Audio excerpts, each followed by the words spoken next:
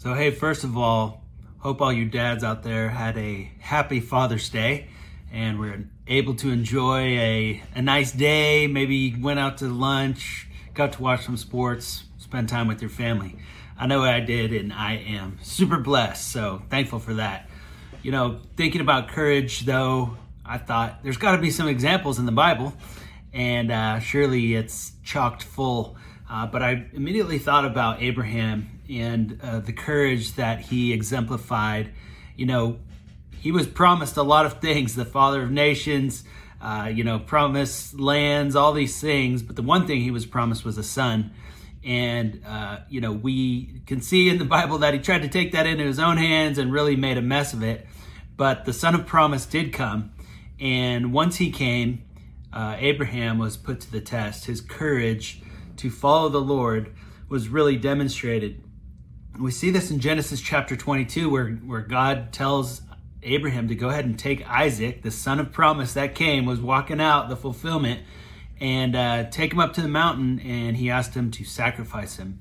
And so this is Old Testament talk, so things were a little different back then than they are now.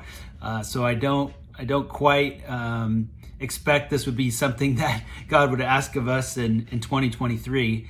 But the point is, Abraham, knowing that, God fulfilled his promise and was able to give them this child, even in their older years, like in their 80s and 90s, he figured, hey, if God can do that, surely he can raise my son.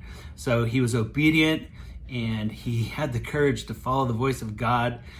If you read through the whole story, you'll see that God intervened and said, I see that your heart is after me. You're willing to go this far and sacrifice your son. And so, look, I've provided a ram, Jehovah Jireh, the one who provides on the mountain. So what a great example, the courageous father. I don't know that any of us would ever be willing to do that. But the whole point was an example of what God would do with his son, Jesus. It's in and through Christ that we're able to, drum up the courage to do anything in today's day and age and to face, the things that we face. But so grateful for this example. And hopefully you fathers are encouraged to follow the voice of God and know that he's got you no matter what he asks. Just obey and see it through.